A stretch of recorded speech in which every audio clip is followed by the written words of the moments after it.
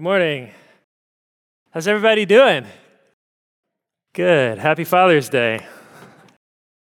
Thanks for letting me go away last weekend to celebrate the retirement of Pastor Tim, my longtime pastor and boss. It was the first time, I just realized this morning, it was the first time I think worshiping with Trinity, the church I served for however long, in over 2 years. So it was really sweet to be back.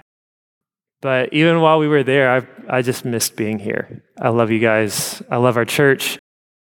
I just came away really grateful for you guys and for all that God's doing here and excited about what God's doing. One of the reasons I love our church so much is because we have fathers who are committed to growing in the Lord and encouraging one another and strengthening one another and pushing one another. And I have grown a lot just in the past year because of the men of this church. And I hope you have too. So I'm just really grateful. We all need help. Dads, we all need help. We all need help, right? That is why we're starting our children's and youth groups. Not because we want to have another place to stick our kids and offload them, but because we want to help each other help our kids grow into godliness and maturity and strength. Because guess what? Whose sins and weaknesses is Peter going to have? My oldest son. Would you say his mom's? Yeah, his mom's. Mine. They're going to be mine, right? Is he going to have John's strengths or Danny's strengths or David Jones's strengths? He could. He could at least have some of them. He could at least have places where I am weak be strengthened, right? So that he can be better than me. That's what we all want. We want our kids to be better than us, right? So I want my kids to be as committed to studying the Bible as Scott and Chris. I want them to be as gregarious, as friendly and outgoing as David and Jamie. I want them to be as omnicompetent as John and Sarah. I want them to be just as steady and level-headed as Bart and Andrea. Those are places where I'm weak. Those are places where we can strengthen one another and support one another in the raising of our kids, right? That's what we want to be, a church committed to helping each other. That's why we have schools, right? I can't teach music. I'm not a good musician. Y'all heard me sing? We send our kids to schools because we want people who specialize in those things to come alongside us and help us in the raising of our kids. That's what schools are supposed to be, not a place where we offload our kids, but a place where we're like, hey, this is a place that can come alongside us in the raising of our kids, in the educating of our kids. And that's why we need to think about school and the way we need to look at school. That's why we have coaches for our kids in sports. It's good to have other parents, other dads, other moms invested in our kids, teaching them things that maybe we can't teach them, but also just supporting us in the work of building their character. Teaching them how to be respectful on and off the ball field, teaching them how to take failure and losing in stride. Teaching them to work hard, holding them accountable, to not be whiny, right? The church is the same, and it ought to be more. It ought to be the place that everybody looks to and says, that's the place where I know I can get real help raising my kids. Places where I'm weak. The church ought to be leading there. We have the ability as a church to be a leveling ground for kids because it doesn't matter where we're coming from. We can help each other out. It's good for our kids to have many mothers and fathers in the church because in the church we have God as our Father. All that to say, bring your kids to youth group Bible studies and children's ministries and things like that, and invest and volunteer in the kids of this church because we need you. I need you. Okay. And bring your friends and neighbors, especially those that don't have mothers and fathers. Okay? Kids, be thinking about who you can invite to youth group tonight. Let's pray. Father, we thank you this morning for being our Father in heaven and for drawing near to us. We pray that you would have mercy on us, that you would give us wisdom and faith, that you give me wisdom and faith as I preach, that you would humble our hearts before you, Pray for Ben and Megan as they prepare to go and receive the children that you have set aside for them. Pray for Destiny as she approaches the death of her grandmother. For everyone among us who is suffering and grieving, especially on Father's Day, grieving the loss of their own dads, pray that you would be near us all and have mercy on us. In Jesus' name, amen. Okay, this is Self-Help Summer, which is my way of saying we are here to be super practical, right? Straight from the scriptures, down and dirty, practical. We are looking at themes from Proverbs. And remember, Proverbs are principles, right? A good proverb provides one answer to many questions. So a good example from Jesus himself is, do unto others as you would have them do unto you. The golden rule. One answer to many of life's questions. Let's test it out. I go to Parlor Donuts and I want to pick up 24 donuts. That's 24. And I want to pick each one out individually. And behind me in line is a mother with a crying toddler who just wants to get some coffee to start her day. What should I do? Do unto others as you'd have them do unto you, right? I know what I would want if I were in her shoes. One answer to many of life's questions, even down to what do I do in the line for donuts, right? A proverb is a multi-tool. It's a Swiss Army knife. It's a Leatherman. It's duct tape. It is what you take with you so that you are prepared in a pinch no matter what happens. So you don't have to think through every single situation that comes to you. You don't have to reason it out. You've got a shortcut, a handle, something you can grab onto that's a rule for how do I face this question, this problem? How do I act in this situation? It seems gray. It doesn't seem black and white.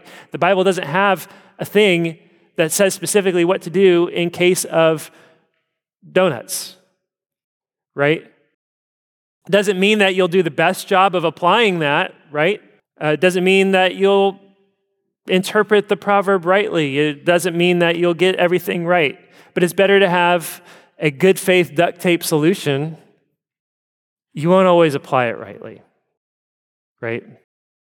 It's actually pretty easy to misinterpret do unto others as you'd have them do unto you, right? Well, honey, I thought it was me, and what I would really like for Mother's Day is a steak dinner and a new fishing rod, so happy Mother's Day, right? It's really easy to get that stuff wrong.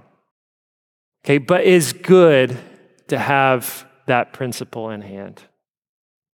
So here we are in Proverbs searching for shorthand solutions to life's questions. And since it's Father's Day, we're talking about parenting this morning. Okay, raising kids. Just like marriage a couple weeks ago, we have 3 rules. 3 rules for raising kids. Simple, straight from the Proverbs. Number 1, love them. Number 2, train them. Number 3, discipline them. Okay? Those are the fundamentals. As we go through them, I want us each to find one place where we're not comfortable as parents. Okay? And if you're not a parent, just think about kids in the church. You're still a mother and father, okay? It doesn't matter how old you are. There are people that God has given you to be responsible for. But pick one place where you're uncomfortable and commit to doing 3 things. Talk it out, pray it out, and live it out. Talk it through with your spouse if you have one, or with a trusted brother or sister, or mother and father in the faith if you don't have one, okay? And as you do, strategize about how you can grow.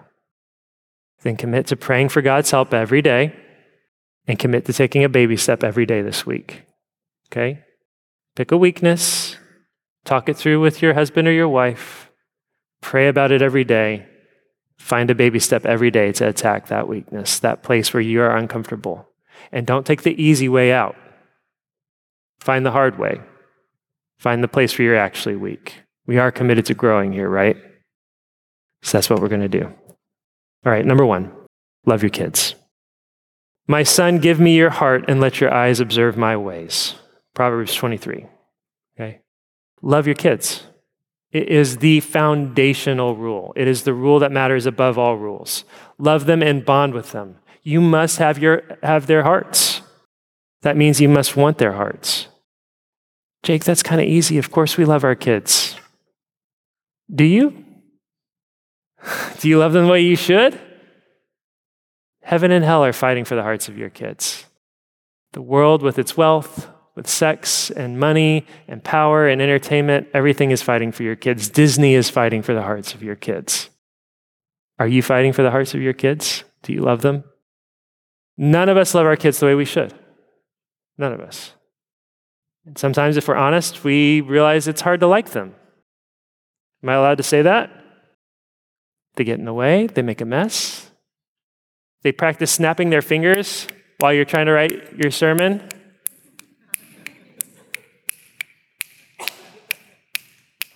Stop it! Stop! Stop it! Just stop, Peter. Please stop. Go outside. Oh, yeah, blame the kid who's not here. Sheesh. They cost money. They keep us too busy to do the fun things we'd be doing without them, like the things we did before kids, which was so awesome. You remember life before kids, what that was like, how cool that was? You sat around and ate frozen pizza and drank light beer and played video games and went to the movies or to the lake or something. It's so cool. Man, if only we could get those days back. Then God gave you these little miracles with the power to leave a stamp on human history. He gave you a sacred trust in these little men and women made in your own image. And not just your own image, but in God's image. And you want them to go away. Because what, you miss the days of pizza and light beer? No, we just don't want to grow. We don't want to face down our own selfishness. We take pizza and light beer over living, breathing miracles because we're lazy and selfish. And we want things to be easy. Love is hard. Love is hard. And it's not convenient. And loving our kids means dying to ourselves. Not long after Peter was born, he had a hard time. We had a hard time with him early for reasons we didn't even quite understand. He cried a lot. And I remember one night, I was training for ministry. I was trying to run a brand new campus ministry, and I was working, commuting all the way up to Indianapolis to paint. I was putting in over 70 hours a week, all things considered, and up in the night with him, crying. And I remember realizing, standing over his crib, how easy it would be to hurt him. How parents actually, have you ever had that thought? How do they harm their kids? And then you're just at your wit's end and you realize that's actually in my heart too. It's in my heart. That evil is there. And you realize how selfish and impatient you are. And then you step back and then you see God, slow to anger and abounding in love, patient. And you think, wow. And I'm a rebel. I don't deserve it. What's his crime? Being hungry and helpless? It's just the way that we are. God's patient with us. Love is hard. It means dying to ourselves, telling ourselves no. Marriage will make you do it. Kids will make you do it. You have to face yourself. Or you'll spend your marriage and your parenting years running, hiding into bottles, into other people's beds, anywhere where there isn't a mirror being held up to your face, showing you your weaknesses and your sins and your struggles and your failures and your inadequacies. That's what kids are. It's part of the blessing of kids. Loving our kids also means facing our past. The first person to teach you about God was who? It's your father. It's your parents, for good and for bad. And where our fathers failed, we're likely to have skewed ways of seeing God. And all of our fathers have failed one way or another. It doesn't matter how good our parents are. It doesn't matter how good our dad is. No dad is perfect. Just like us, just like their fathers before them, we all fail. Only God is perfect. So where our father's angry, we'll believe God's slow to love and abounding in irritation. Was our father absent or checked out? We'll we'll be tempted to believe that God's some kind of space architect who doesn't care about our little problems. Was our Father overindulgent? Maybe then our vision of God is a grandfatherly space daddy who wants to give good things to his kids, but bless his heart, something's always getting in the way.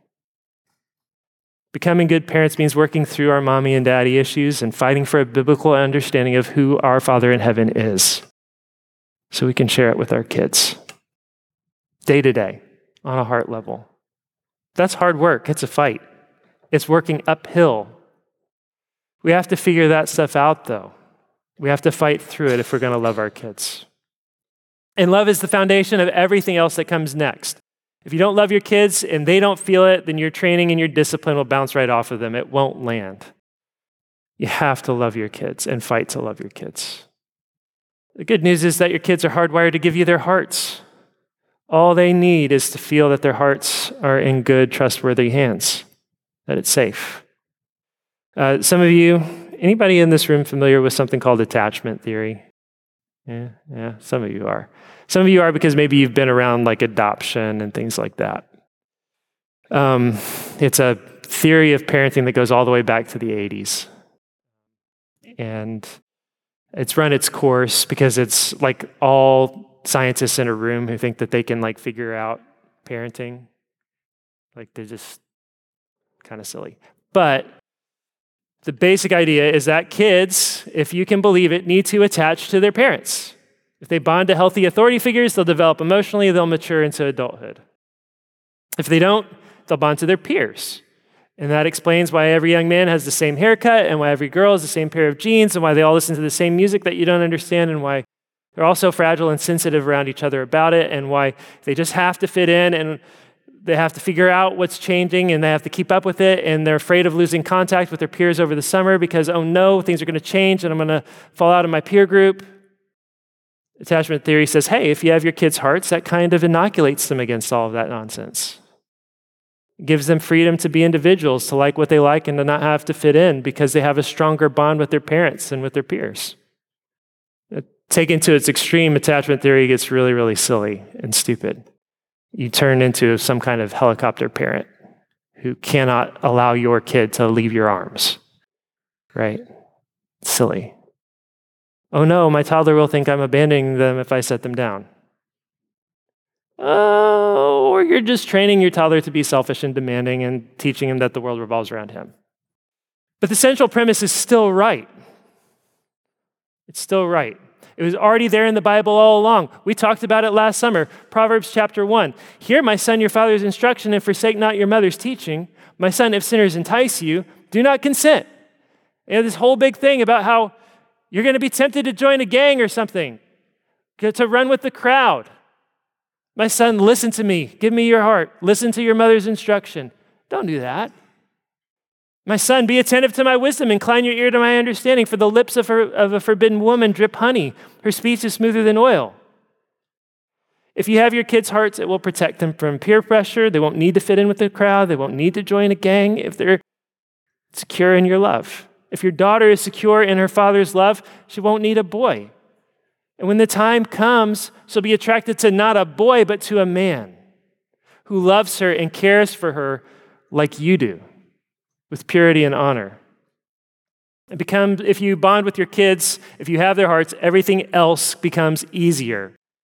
It's what will protect your kids from the two biggest dangers they face, the two biggest dangers that Proverbs is constantly warning us about. Peers who want to pressure our kids into doing evil, and the opposite sex. So first things are first, love your kids. Get rid of the pizza and light beer fantasies. Light beer is a sin anyway. Not because it's beer, but because it is water lying about being beer, and lying is a sin. Our elders gave us grape juice. I had to make a joke. All right, number one, love your kids. Number two, train your kids. Train your kids. Train up a child in the way he should go. Even when he is old, he will not depart from it. Teaching and training kids is hard. Is it? Is it hard? Yeah, it is. But also, you're kind of always doing it, whether you like it or not. aren't you? You're always teaching by example. You're always teaching what you love by what you do and by what you say, by how you live. You don't have to try. It comes out. Your kids know what you love and what you think is cool. They know what excites you. Did y'all see the latest episode of that bad Obi-Wan Kenobi show? But did you see what Darth Vader did in it? Super cool. Spoilers, sorry. I'm ruining things. I'll stop. It's cool. It's cool. It's badly done, but it's cool. There are things you never thought about teaching your kids, but they have learned them from you. Like your vices. How to be addicted to your phone. How to be grumpy in the morning. How to love light beer and miss the glory of life. If you love your kids, and if you have their hearts, they are designed to key off of you. They want to do what you do. They want to be helpful. They want to work when you work. I wonder why my kids like baseball. I wonder why Abe wants to wear number 9 and be a catcher, even though he's built to be a second baseman. I didn't have to coax him into that. In fact, I have to work against that. I have to give him freedom to just be himself, to just be Abe, the second baseman, to not have to be me, to not have to wear my number, to not have to play my position. Some kids won't take after us in every way. That's okay. You love baseball and your kid doesn't. Well, maybe you've just done a good job of giving them the freedom to like what they like. That's great. But they want to be like you. And the point is, as parents, we're teaching all the time. They see what we love. The question is, what should we be teaching? Okay. Quickly, 3 rules for training your kids, straight out of the Proverbs, okay? Which, just to remind us, is a whole book of teaching from a father to his son. A whole book of the Bible. Father teaching his son. First thing is teach consequences. You reap what you sow. All of Proverbs is consequence-based. Flip open, if you got a Bible, flip open, put your finger down, and I'm willing to bet that almost anywhere you put your finger down, you basically have this formula. Do this good thing, get this good result. Do this bad thing, get this bad result. One of those two or both, almost anywhere you drop your finger. Consequence-based instruction. The other day we were reading through Genesis at the dinner table. My kids were blown away by the fact that Adam and Eve would disobey God when he said that they would die if they ate the fruit of the tree. And Mom was right there on the ball. How many of you brushed your teeth this morning? Haven't I? I'm not. Good. Good job, Taryn. Congrats, everybody. Taryn brushed your teeth this morning. Great job. No, that's what Amanda asked the kids. How many of you brushed your teeth this morning? And it wasn't very many. She said, well, haven't I told you that your teeth will go yellow and then brown and then fall out? Haven't I showed you pictures of gross, disgusting mouths haven't you seen? Haven't I told you? It's simple. Is it hard to brush your teeth? Why didn't you do it? Because we want to believe that our actions don't have consequences. That's why. It's deep inside our bones. And the job of parents is to reinforce that basic ironclad rule of how God made everything. You reap what you sow. Every action has an equal and opposite reaction. Consequence-based instruction. 2, use the kitchen sink. Use whatever you can to teach. Every tool in the tool bag. The Bible does. Jesus does. He uses metaphors, stories, scenarios, examples. And above all, use your own example. Follow God's example and use every tool in the tool bag. If it works, it's fair game. I was at a hotel with my kids recently, and we were downstairs and eating breakfast, and the TV was showing whatever it was showing, and a migraine commercial came on, and just where I was sitting, I could see all of my kids from Ozzie and Had and on up, and they're all just sucked into this commercial about migraine medicine. It's like zombies. So I said, hey, kids, question, who knows what a migraine even is? Have you ever had one? Do you need migraine medicine? Would you buy migraine medicine? This commercial was designed to suck you in by people who know how to manipulate you. They're trying to manipulate and control you, to hypnotize you, to get you sucked in and to make you zombies. Don't let them control you. Step back. Step back. It was easy because it was everybody's like, yeah, that's kind of dumb. Like, what is a migraine? Why do I? Yeah, I don't want to be controlled by them. It was just an opportunity. Take every opportunity you can. 3, teach everything all the time. Deuteronomy 6 says this, "Hear, O Israel, the Lord our God, the Lord is one. You shall love the Lord your God with all your heart, with all your soul, and with all your might. And these words that I command you today shall be on your heart. You shall teach them diligently to your children, and shall talk of them when you sit in your house, and when you walk by the way, and when you lie down, and when you rise. You shall bind them as a sign on your hand, and they shall be as frontlets between your eyes. You shall write them on the doorposts of your house and on your gates." Teach them the commands of God all the time, everywhere, and apply them everywhere to all of life. Just Proverbs itself addresses all of life. Nothing is off limits when it comes to what a parent addresses with their child. Not just the internal heart stuff, but how to act with money. Proverbs talks about table manners, alcohol, friends, sex, superior, subordinates, everything in life, all of life. Teach your kids good habits. Exercise them in self-discipline and self-control. Give them rules for living. Grumpiness is a habit. Grumbling and complaining is a habit. Maybe they learned it from you. But if it's a habit you have, it's a habit you can break. The best gift you can give your kids is a trajectory. You don't have to be perfect.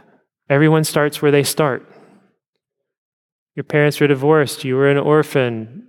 Your daddy left you. Your mommy left you. You were adopted. It doesn't matter. Okay, maybe you weren't given much to start with. You don't have that much to give with your kids at the outset. Okay, work harder. Work harder. Dedicate your life to growing in godliness. Pursue it hard. Determined to give as much as you can to your kids. And guess what you will give them? What you'll give them is the most important thing, which is the will and the desire to grow. The will and the desire to change. The humility to admit where you're wrong. The freedom to fail and to fail and to fail and to keep failing forward toward Jesus. That's what you want. Because nobody's perfect. But if you can fix your eyes on growing toward Jesus and get your kids walking down the path of wisdom toward Jesus, they will pick up where you left off and they will keep going. Okay, love your kids. In that context, train your kids. Finally, discipline your kids. I had the hardest time preparing that part because discipline's hard. Nobody likes it. Scripture itself says, nobody likes this. We know you don't like it. But God does discipline us, doesn't he? Even at the places of greatest blessing in our lives, God disciplines us. It's all there, all the way back to Genesis. God makes Adam and Eve. He puts Adam in the garden to work, and then he creates Eve, and she is designed to be his helper and to bear life. And when Adam and Eve fell in the garden, God's discipline of them struck at the heart of who they were and how he made them to be. Adam's work was going to be fraught with frustration and difficulty. Eve's childbearing was going to be difficult and painful, and her ability to be a helper to her husband was going to be challenged. That principle is still at work. Marriage is a blessing. Marriage is also a discipline. Work is a blessing. It's what we're made to do. Work is a discipline. Kids are a blessing. Kids are a discipline. Our lives are filled with disciplines of the Lord. Every action has a consequence. Do not be deceived. God is not mocked. Whatever a man sows, that will he also reap. Quote from Scripture. It's one of the great unchangeable laws of nature. Can't be broken. You can seem to get away with something, but you'll pay it out. You'll pay it out in guilt and other consequences down the line. And even if you escape every consequence in this life, which you can't, God pays back every man in the life to come. God disciplines us all the time for our good. But it is hard to want to discipline our kids. And have you forgotten the exhortation? This is from Hebrews chapter 12. Have you forgotten the exhortation that addresses you as sons? My son, do not regard lightly the discipline of the Lord, nor be weary when reproved by him.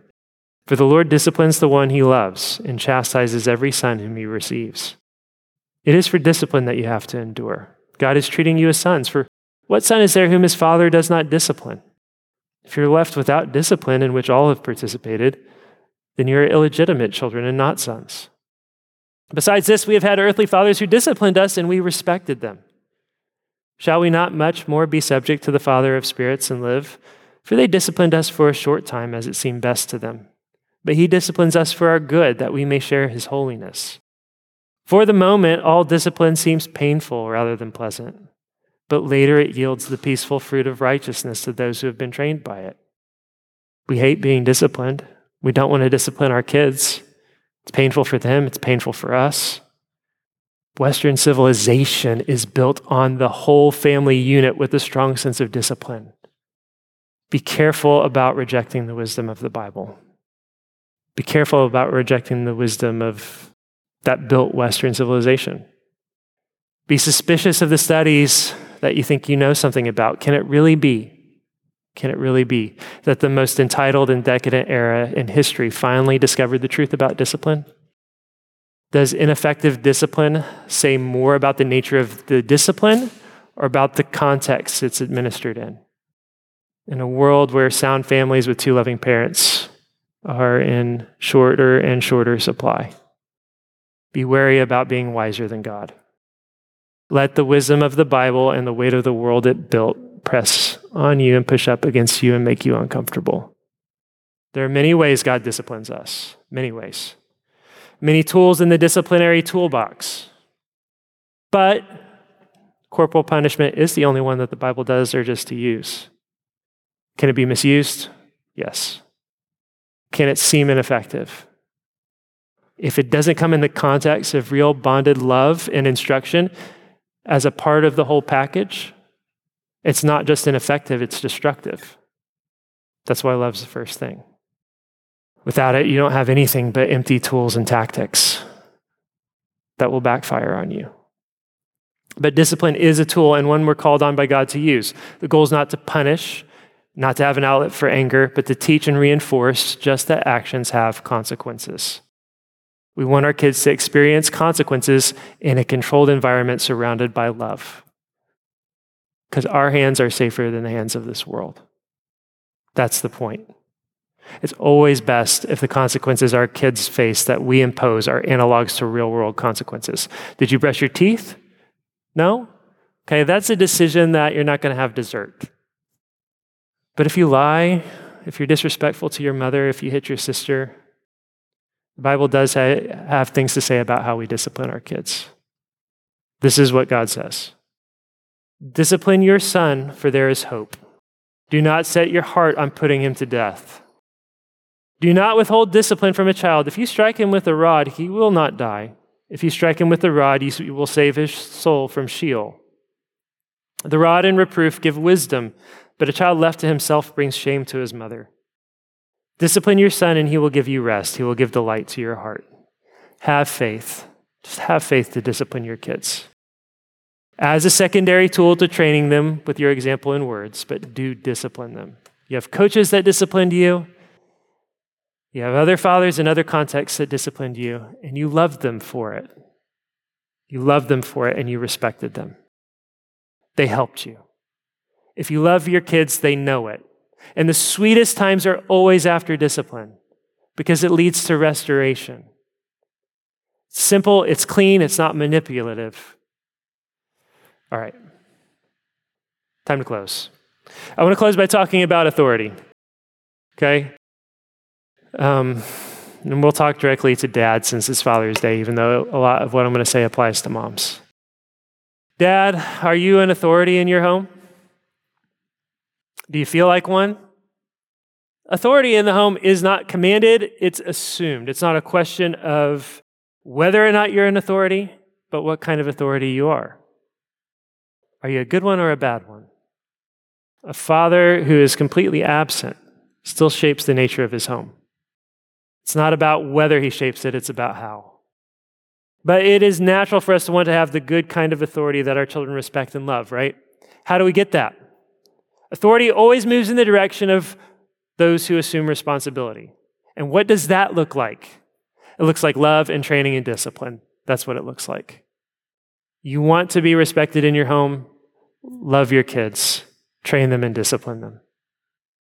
You feel impotent in your home, something is off in one of those three places. The natural response of most kids who are well-loved and well-taught and well-disciplined is respect. The place where it's difficult is where authorities become exasperating.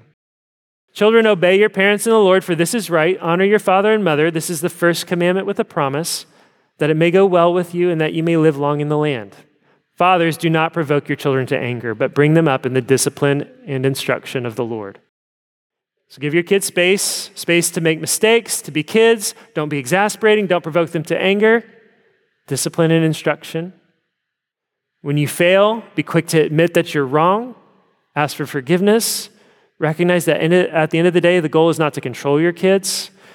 It's not to keep them safe. You can't do that, not forever. The goal is mature and godly young men and women. We fail as fathers all the time. Sometimes our kids choose the path of folly. That's why there are warnings in Proverbs for kids to honor their parents. Intense ones like this one. The eye that mocks a father and scorns to obey a mother will be picked out by the ravens of the valley and eaten by the vultures. There are like 5 of them. That was the most fun. You get that? You want your eyes plucked out by the ravens of the valley? Don't honor your father and mother, okay? For parents, the warnings are not to neglect what we're tempted to neglect, which is mostly discipline. We don't want to discipline our kids because it means acknowledging our own sin and giving God permission to deal with our sin. Not that he needs permission. But every time we deal with with the sins of our kids, we have to deal with our own hypocrisy, don't we? It's hard to face our own hypocrisy. That's part of why we don't want to discipline our kids. We have to face ourselves in our kids. We also don't want to discipline because we love our kids and have a hard time making them sad. And we mistrust that they'll respond well to loving discipline. And then that creates a self-fulfilling prophecy where we screw ourselves up to just get the job done and we harden our hearts. And then our discipline lacks the love and tenderness that it needs. Or we delay discipline until we get provoked to the point of anger. Put it off, put it off, put it off, put it off. And instead of being proactive, we become reactive and it comes out, but not as discipline, as punishment, and as manipulation, as eruptions that are more about us being inconvenienced by our kids and not us proactively acting for their good. Dads, if you fail to love and instruct and discipline your kids, you will be impotent in your home. You'll feel like you have no authority, that your kids don't respect you. If you feel impotent in your home, it is because you're failing and falling short in love, in training, and in discipline. One or all of those three. I don't tell dads they need to be authorities in their home anymore. I used to think that was helpful. And for some people, maybe it is. For some people, maybe it's, oh yeah, I'm the dad. I'm in charge. I have to be the dad. God made it that way. It's good. I should act that way. I don't need special permission. I actually have a mandate. But also often it's just blank stares like, yeah, okay, you put your finger on it. I feel impotent. How is that helpful? You might as well tell me to go make bricks without straw.